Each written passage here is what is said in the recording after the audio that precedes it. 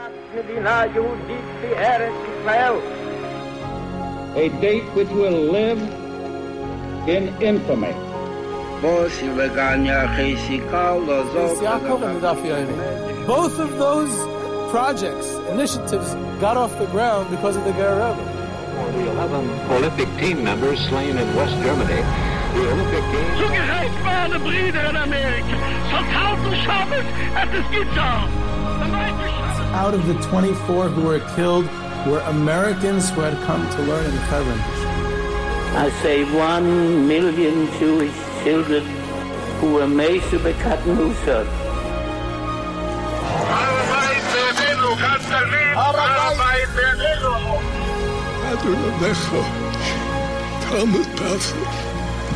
Whoever heard such beautiful words?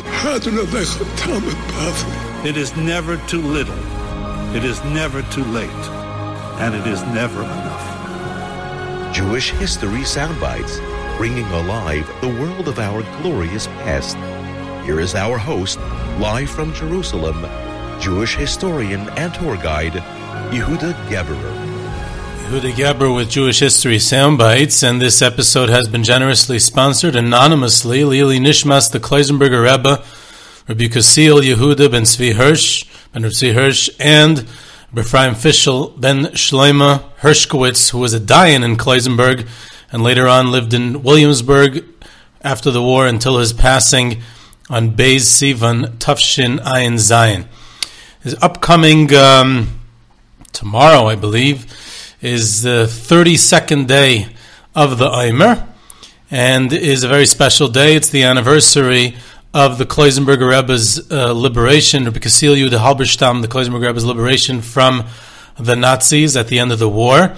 So it's a very significant day, and that's why we're going to speak a little bit about this amazing person. Of course, there's really a lot to say about him, so hopefully I'm calling it part one just because I have a hope that one day we'll get to tell more of his story, and hopefully there'll be some eager listeners out there who would like to sponsor future episodes on the Kloisenberger Rebbe. Really a unique and amazing person.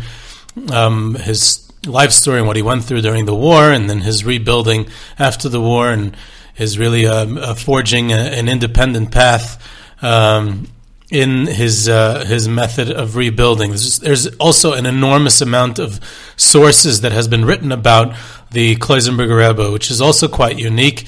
Among, just because it's testimony about how popular he was. There's a sefer book in Hebrew, Lapid Eish. There's an English biography. There's Rabbi Dr. Tamir Granot wrote a fabulous dissertation on the Kloisenberger Rebbe, one of the few Rebbes in Jewish history who there is a doctoral dissertation written about him. Of course, the earlier ones, the Baal Shem Tov and a few others, have on him, but in modern times, recently Menachem Karen Kertz wrote on the Satmarov also, so he was privileged to have a doctoral dissertation written about him, but the Kloisenberger Rebbe is quite unique in that regard.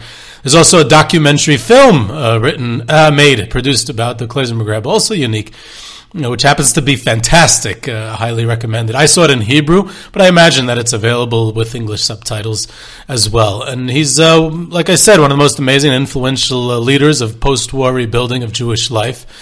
Before I get into the Kloisenberger Rebbe, I guess it's sort of in a distant way related to this, but in current events, I got to make note of it.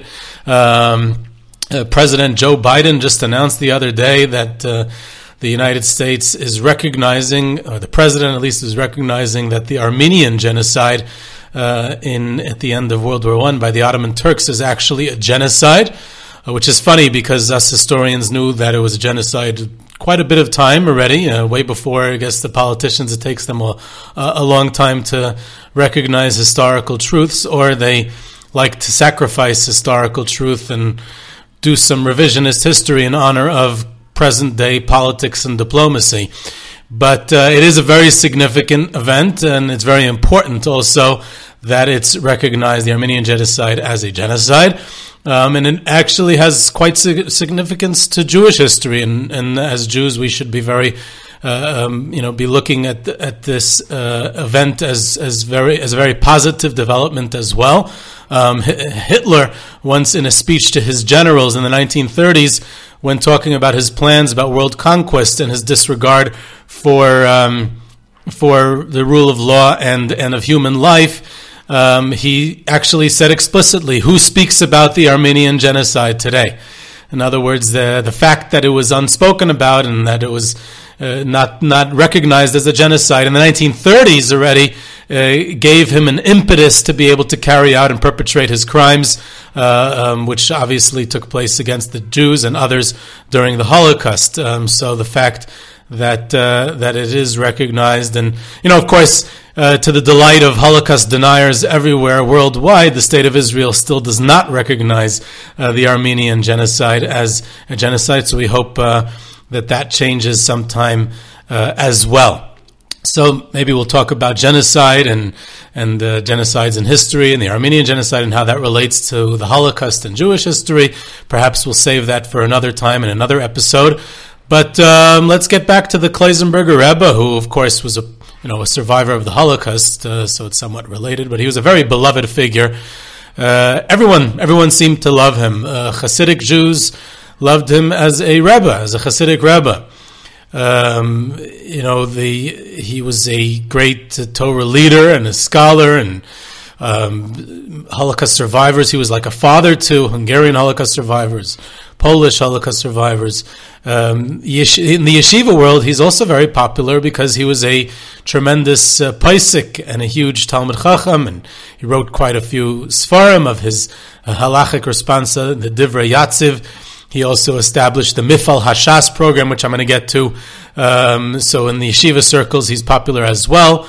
And then you go into another circle, modern Orthodox circles, because he modified his stance on the State of Israel. Although we'll get to exactly what that modification was, it's really not simple at all. It's very nuanced on his stance on the State of Israel and Zionism. So then all of a sudden he's popular in other circles as well. And of course everyone across the board sees him as a Holocaust hero, and his strength and fortitude both during the Holocaust, despite the losses that he sustained and the suffering that he endured, and of course his efforts in rebuilding in the immediate aftermath of the war and throughout the remainder of his life. So he's universally beloved. Rav Yukasir, almost universally. We'll see that there was one dispute he had with a certain faction in the Hasidic world afterwards. We'll get to that as well. So Rav Yukasir Yehuda Halberstam, who was known in his later years as the Tzanz Kloisenberger Rebbe, a combination of both Kloisenberg, where he was the town rabbi or a rabbi of a certain faction of the community in Kloisenberg before the war, and he combined that with Tzanz, where he was a scion of the Tzanz dynasty. Obviously, he was a Halberstam, so he combined the two. And there's really three stories of his life. One is pre-war. He was a prominent rabbi in Transylvania before the war. And then there's during the war, the experiences that he endured and suffered during the Holocaust, and how he was able to, rise up to the challenges that he faced and really inspire others as well. And then there's the post-war, the rehabilitation and the rebuilding of himself and his followers and the world that he came from. And each one is a story. And so, I guess, like I said, will definitely need to be more parts to this story. So hopefully, we'll have the opportunity to have future episodes devoted to the Kloisenberger Rebbe. Now it's the anniversary of his liberation, so maybe we'll have for his yahrzeit or some other time as well. So he was also unique. In fact, he was one of the only great Hasidic Rebbes who went through the camps. Most great Torah leaders in general, and Hasidic Rebbes in particular, were killed. Almost none of them survived. There were a handful who were able to escape. Just a few, very few. But then there's a third category of the ones who did not escape, and they actually went through the camps and were able to survive. That's extremely rare. There's almost none. Of course, the Blujever Rebbe, Rabbi Yisrael Spir, is a famous exception. He went through from the beginning to end. He was actually in Poland, so he went through, actually much longer, 6 years of going through it. He's also an amazing story for another time. But the Kleisenberger Rebbe is very unique in that regard. I think that even with all the sources that are available, I think that still we need a proper biography still needs to be written. I think the several ones that are out there, there's still, I don't know if they're completely comprehensive. I think he deserves more, so maybe we'll have a writer that will step up one day to that challenge as well. He was born in the Galicia town in Rudnik, which is a very famous town in the Tzanz dynasty. The Divrei Chaim himself was a rabbi there for a period of time. It was his first rabbinical position. So he was born, his father, the Kleisenberg Rebbe, the Rabbi Kasil Yehuda Halberstam's father was Rabbi Tzvi Hirsch Halberstam, who was a son of Rav Baruch of Garlitz, who I spoke about in a recent episode, who was a son of the Divrei Chaim, Rabbi Chaim Halberstam, the Tzanzer. So this Rabbi Tzvi Hirsch Halberstam was the Rudniker Rav. He was a rabbi in this town, like other members of the Halberstam family before him. And he passed away when the future Kleisenberger Rebbe was young. So he grew up as an orphan, and he marries at quite a young age, which was common in those type of families at the time. He marries the daughter of Reb Chaim Tzvi Teitelbaum in Hungary, which was also common. The Halberstam and Teitelbaum families intermarried many, many times over in several different generations. I've spoken about that in the past as well. And this Reb Chaim Tzvi Teitelbaum was the Atzei Chaim of Sigit. And he's the older brother, of course, of the Satmar Rav. So by this marriage, the Kleisenberger Rebbe became a nephew to the Satmar Rav, Rabbi Yoelish Teitelbaum, which would have a significant, be of significant importance later on in his life. He received smicha, again, still as a teenager. I think about sometimes what I was doing as a teenager, and I think about people like the Kleisenberger Rebbe who got full smicha when he was like 15 or 16 from Reb Meir Arik, one of the greatest rabbis in Galicia at the time, and other rabbis too. And he studied and was influenced by quite a few different rabbis in Poland and in Hungary. Among them, Reb Meir Yechiel Hallstatt, the Ostrovtzer Rebbe, the Minchas Elazar of Munkach, and in his great uncle, the Kleisenberger Rebbe's great uncle, Reb Shulam Leiser of Ratzefert, the Divrei Chaim of Tzanz's youngest son, who I also had an episode dedicated to recently. So there was the town of Kleisenberg, which had several different names. In Romanian it was Kosovar, and Hungarian it was Cluj, dependent on the borders.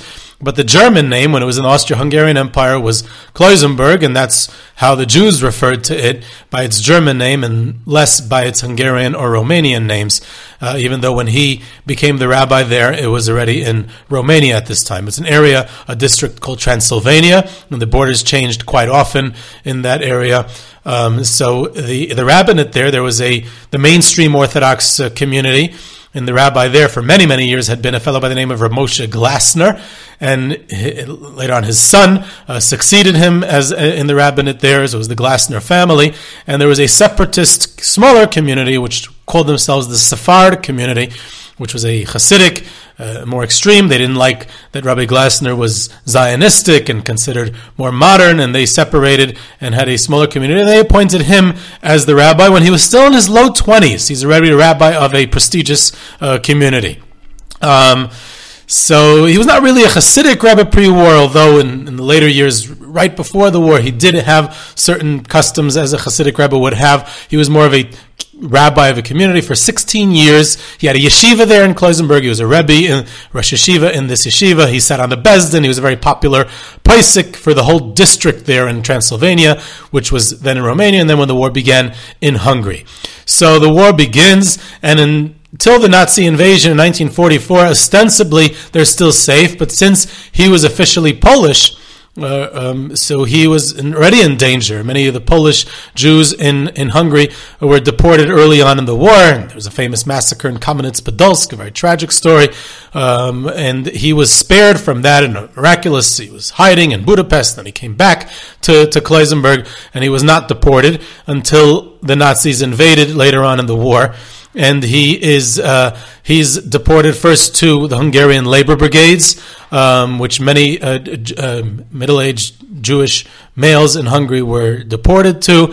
His wife and children stayed behind. They eventually were deported to Auschwitz, and his wife, and he had 11 children. His wife and all his children were killed, and most of them right away in Auschwitz. He had one son who died of typhus right at the end of the war, right at the end, or maybe even right after liberation. And unfortunately, he was the only survivor from his entire family, from his community. He lost everything that he had during the war. He was deported from the labor brigades to Auschwitz, Birkenau, and he was there for several weeks. And then from there, he was sent, incredibly enough, to Warsaw, to the capital of Poland, which, you're talking about the summer of 1944. It's a year after the Warsaw Ghetto well over a year after the Warsaw Ghetto uprising, well over 2 years after the Great Deportation from the Warsaw Ghetto. So here he's coming to a completely destroyed Warsaw Ghetto. There's literally nothing. It's rubble. And he and other Jews who were deported there are to this small concentration camp that's set up on the ruins of the Warsaw Ghetto to clean it up, to gather up the bricks, and they sold the Nazis sold them to Polish contractors, and that was the labor, forced labor that he was to do. And I always think about it. I think it's just my imagination. This is not in any way a historical fact, but here you have a young Hasidic Rebbe who grew up in Galicia, and he became later a rabbi in Hungary, and he's about to rebuild the Hasidic and Torah world in the United States and in Israel after the war. And he's sitting here. He lost his family, and he's sitting on the ruins of Warsaw. And the Warsaw was the capital of the Jewish world before the war, where all the great Rebbes of Poland had lived and were killed and deported from. And what was going through his mind? He's confronting the complete annihilation of Polish Jewry. And this is the first time he was exposed to it. When he and the other Jewish slave labor in Warsaw are going through the bricks that they're gathering up, they find bunkers. They find even the bodies of Jews who had been hiding in the bunkers the year before.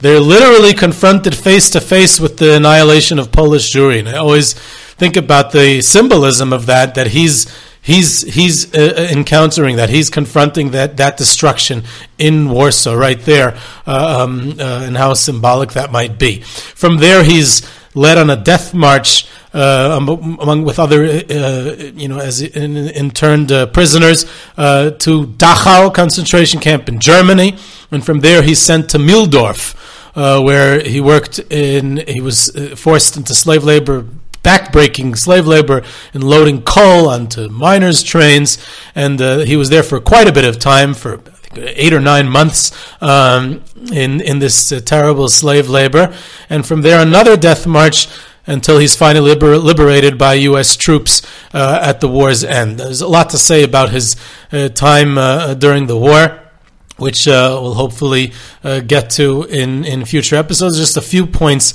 I want to make. One is there's an audio testimony of him. There's a lot of ways to make up stories about people, about Rebbes, about regular people during the Holocaust, not during the Holocaust. But here we have him giving a testimony on audio and speaking for himself and saying exactly what he did, and therefore we know that every single word is true. He says about the fact that he went through, and we count the amount he was in the labor brigades. He was in Auschwitz. He was in Warsaw. He was in Dachau. He was in Mühldorf, and then he was on these death marches. That's 4 or 5 different camps that he's in, and it's over the course of over a year that he's under these terrible conditions. And he says that he never ate non-kosher food. He never ate treif during that time. And it was a very, very difficult. In the labor brigades, he said it was a little easier. It was Hungarian labor brigades. It wasn't under direct Nazi camps. But then he's sent to Auschwitz, and what's he going to do there? And he resolved that he's not going to do it. And it was a very strong challenge. He said it was not easy. He almost gave in. He was starving. There was nothing to eat. He said the first time he arrived, it was Friday, and they were giving out some food, and he felt that it wasn't kosher, so he didn't eat it. He sat on the barracks in the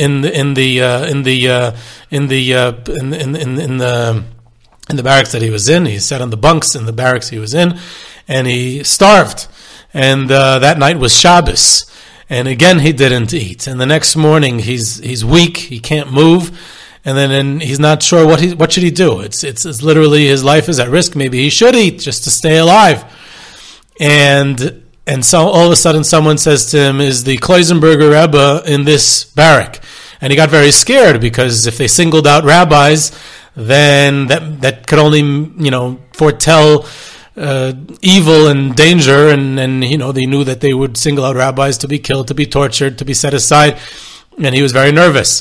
And someone came in and called him to the front of the barracks, and someone there said, "You're the Kloisenberger Rebbe?" And he says, "Yes, I am." He said, "Is your uncle the Kshana V'Rav from Galicia?" He's shocked. How does he know that my uncle was the Kshana V'Rav? How does he know who I am? How does he know that I'm here? And he says, "I've brought you some bread and marmalade, a type of jelly." It was a large piece of bread. It was almost like a loaf of bread, and a significant portion of jelly. And he couldn't believe it. And then the guy walked away, and he never saw him again. He never received anything from him again for the rest of his time in Auschwitz. And he describes that before he was called out, before this happened, he had been filled with doubt, and he started crying. And he said he didn't often cry during these situations. And he started crying out to Hashem, and he said, "Hashem, what do you want me to do? I'm trying so hard not to eat treif." He said, "I lost everything already. I'm beaten. I'm weak. I lost my family. I lost my community. I lost everything. The one thing I want to do is still eat kosher. Can you allow me to keep on doing that? Can you give me the strength to be able to still do that?" And then right after that, this happens. And he makes kiddush on this bread, Shabbos afternoon in Auschwitz. And he says that this is a sign from heaven that Hashem is going to help me out. God is going to help me and assist me in my endeavor, in my goal of not eating any treif during the time that I'm in the camp. And that gave him that resolve, and he says, that's what I did. For the rest of the time that I was there, I did not eat non-kosher food, which is an amazing statement. And literally, if I would not have heard him in his own voice say it in audio, I don't know, I would have had my doubts. It's very hard to, I've studied the Holocaust so long, and I understand how difficult and how literally impossible it was, but then you hear him say it. So he's liberated, and he ends up in Feldafing, the displaced persons camp that the United States military establishes, and later on he's in Fahrenwald, where it becomes the center of his activities, a very large DP camp. He actually meets General Eisenhower, Dwight D. Eisenhower, who came to Fahrenwald.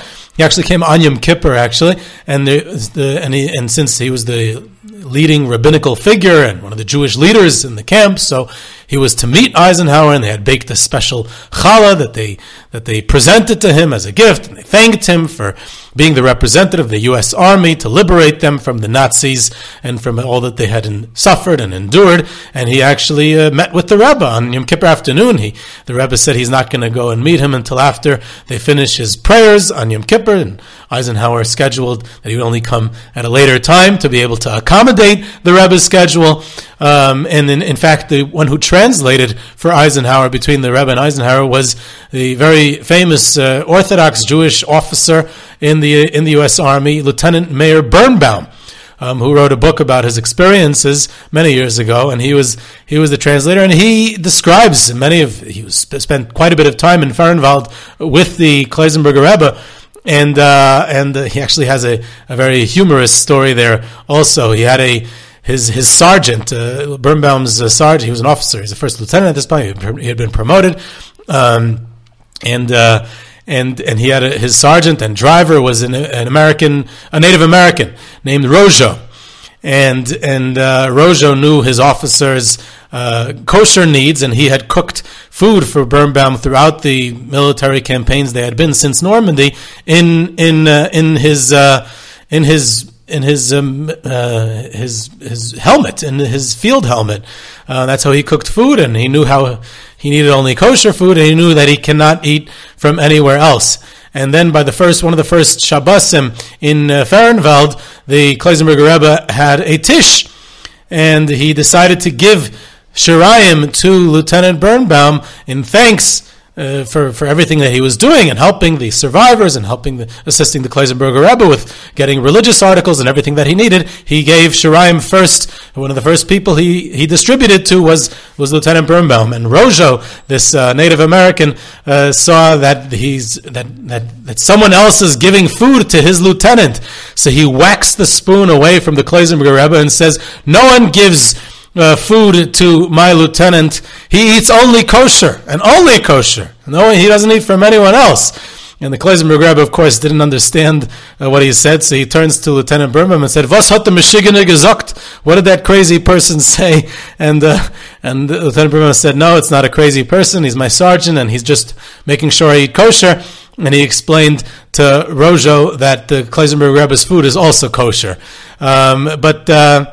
Birnbaum assisted the Kloisenberger Rebbe and was witness to the great heroism and leadership of the Kloisenberger Rebbe to the survivors, and the survivors were known at that time as the She'eris HaPleita, and he actually the Kloisenberger Rebbe establishes an organization, a movement, literally called. The name was She'eris HaPleita. And he starts building institutions, a yeshiva, a Beis Yaakov, a mikvah, getting from the American army to get sefarim and kosher food, and before Sukkot to get lulav and esrog, a complete religious infrastructure. And he literally becomes a father to survivors. In another episode on the DP camps, I said a story about him and how he gave a blessing to all the orphaned girls in the camp. A very moving and powerful story that I related on the recent episode of the displaced persons camps. And these activities were more as a religious leader than as a Hasidic Rebbe, because it was simply to rebuild Yiddishkeit in the DP camps and to instill hope into the broken survivors that Jewish life can be renewed. And this was all, I remind you, despite his own devastating personal losses of his family, of his community, of everything that he had. He gave an incredible speech on the night of Yom Kippur, the first Yom Kippur after liberation. It was the Kol Nidre speech, and and I want to give the context to his speech. He later said one time later in his life that many of the survivors that he encountered in the DP camp shortly after liberation had lost all faith and felt that Jewish life was over. When he established a shul with the assistance of American military authorities, many of the Jewish survivors in the DP camps complained that he's going to cause another Hitler type of enemy to come if Jewish life continues again. And when he arranged Jewish wedding ceremonies for survivors with a chuppah, there were survivors who threw stones at them. Now, the way I understand it, my personal understanding, is that it was not so much anti-religious antagonism, but rather an expression of the recent trauma they had been through, and they were traumatized. And it wasn't so much a faction that was anti-religious, but just an expression of trauma. But he persevered, and he continues. And in that context, we have to see his Kol Nidre speech. He gives this incredible speech that if he didn't give it and it wasn't written down afterwards by people who had witnessed it and heard it, it would be hard to believe that a Hasidic Rebbe could give such a speech. He said he opened the Machzor of Yom Kippur and he starts going through the Vidui, Hashamnu, Bagadnu, and he says, "Who wrote this Machzor? This is not written for us. We're not guilty of any of the sins that are written in this Machzor, that in this Vidui. What are we guilty of? Gazalnu, did we steal from anyone? Who do we steal from in Mildorf and Auschwitz? And Bagadnu, who did we betray?" And he goes through literally one after another, and he says, this Vidui is not for us, and this Machzor is not for us, and he closes the Machzor. And he says, but we're guilty of something else.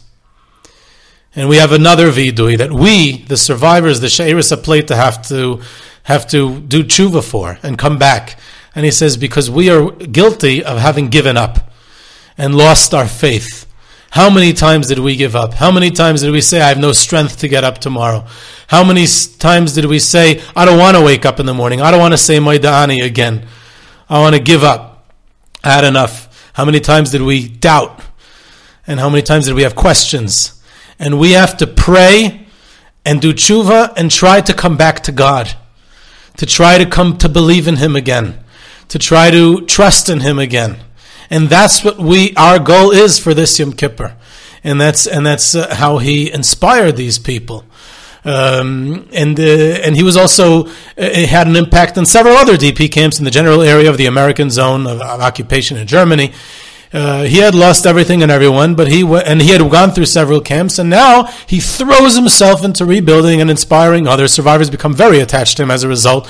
And for the rest of his life, he lived in the shadow of the Holocaust. He constantly spoke about it, rebuilding. Every decision he subsequently took was a result of his experiences as a survivor, and we can say that with a certain measure of certainty. So he went about his rebuilding with the charisma of a Hasidic Rebbe, the leadership of a community rabbi, the religious leadership of a Talmid Chacham and a Paisik, as an educator and as a teacher of Torah, as a visionary, and with the moral conviction of someone who had experienced the horrors of the Holocaust with a deep faith in God and able to inspire and invigorate others with a sense of mission, all the while remaining independent of others and taking his own path. It didn't matter to him that others disagreed with the path he was taking.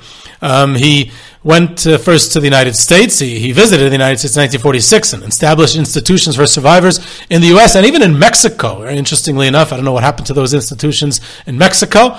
And then he moves to the U.S. in 1949, and he actually declared that I'm moving to the land of Israel by way of America. And he saw it as temporary. He remarries the daughter of the Nitra Rav, Rebbetzin Chaya Nechama Ungar, second wife after his first wife was killed. And I heard this story from a fellow who grew up in Seattle or somewhere in the Pacific Northwest. I believe it was Seattle, one of those cities up there, maybe it was Oregon, I don't remember. And he told me, I heard this from him, that his parents had sent him to study in the Yeshiva Torah Vodaas in Williamsburg. And one day, it was in the 1940s, he is told by one of the Rebbes in Torah Vodaas, there's a Hasidic Rebbe, and this fellow came from a Lithuanian home. His parents were immigrants from Vaboilnik in Lithuania, the same town that Rav Shach came from. And he was a complete Litvak. And here his Rebbe in Torah Vodaas told him there's a Hasidic Rebbe who is a survivor of the Holocaust who had just arrived recently in New York, and he's making a tish. They rented out some sort of hall where he's going to be presiding over a Hasidic tish, and there's really no one to come, and he doesn't have really much of an audience, and he doesn't really have any followers. So it would be a big kindness and a big chesed to go if some yeshiva guys in Torah Vodaas would go to be mechazik him, to give him some strength, and that the people attend, that he has an audience. So he said, okay, fine, he's a Hasidic Rebbe, and he had gone through the Holocaust, so we should all do this favor for him. And they go in, and they literally thought that they were doing the biggest chesed in the world. I'm telling you, as this person told me the story. And because there was no one there. It was an empty room. And it was just these few yeshiva guys and a couple of other stragglers, and they came in, and the Kloisenberger Rebbe spoke with a passion as if he was in Madison Square Garden with thousands of people there. And he spoke of a vision.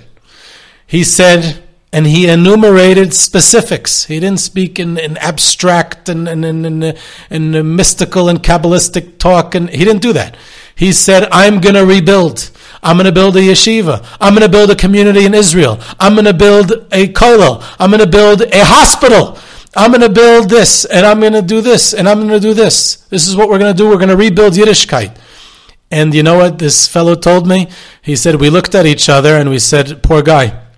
He's been through a lot, and he went through this trauma, and he's delusional. And look at him. It's sad. It's kind of sad that he thinks, but they were quiet and they respected him. And he said, let me tell you something. Every single thing that he said at that tish that night, he built. Not one thing was missing. This man had a vision, and he went ahead and actually pulled through and built every single thing that he did. And it was all set in 1945, 1946, 49, whenever he came. In the late 1940s, he had it all set. He had it all planned out. And he actually went ahead and did every single thing. Amazing, amazing story. He goes ahead and he eventually moves to Israel.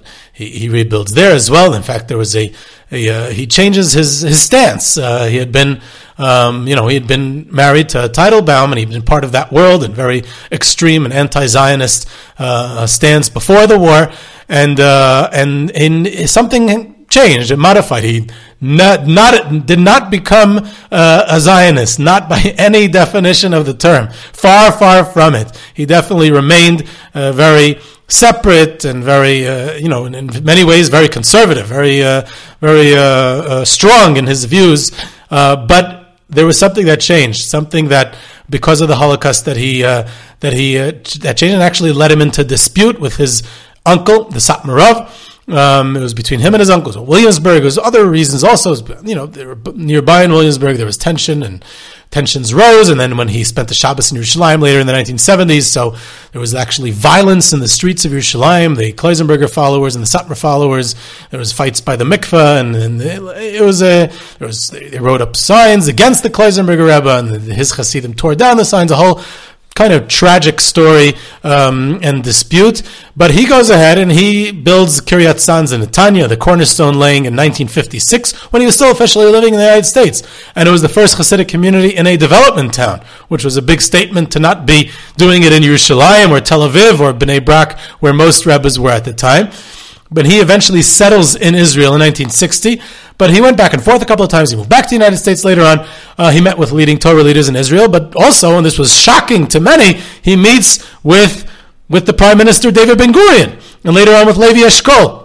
He was a novelty. He was one of the only leading Rebbes in the world who had actually gone through the camps. And because he had modified his stance on Zionism, on the state of Israel, and on his leadership in the post-war, in his role as leader of survivors and in rebuilding, so therefore he kind of forged this independent path, this dialectic of in both worlds.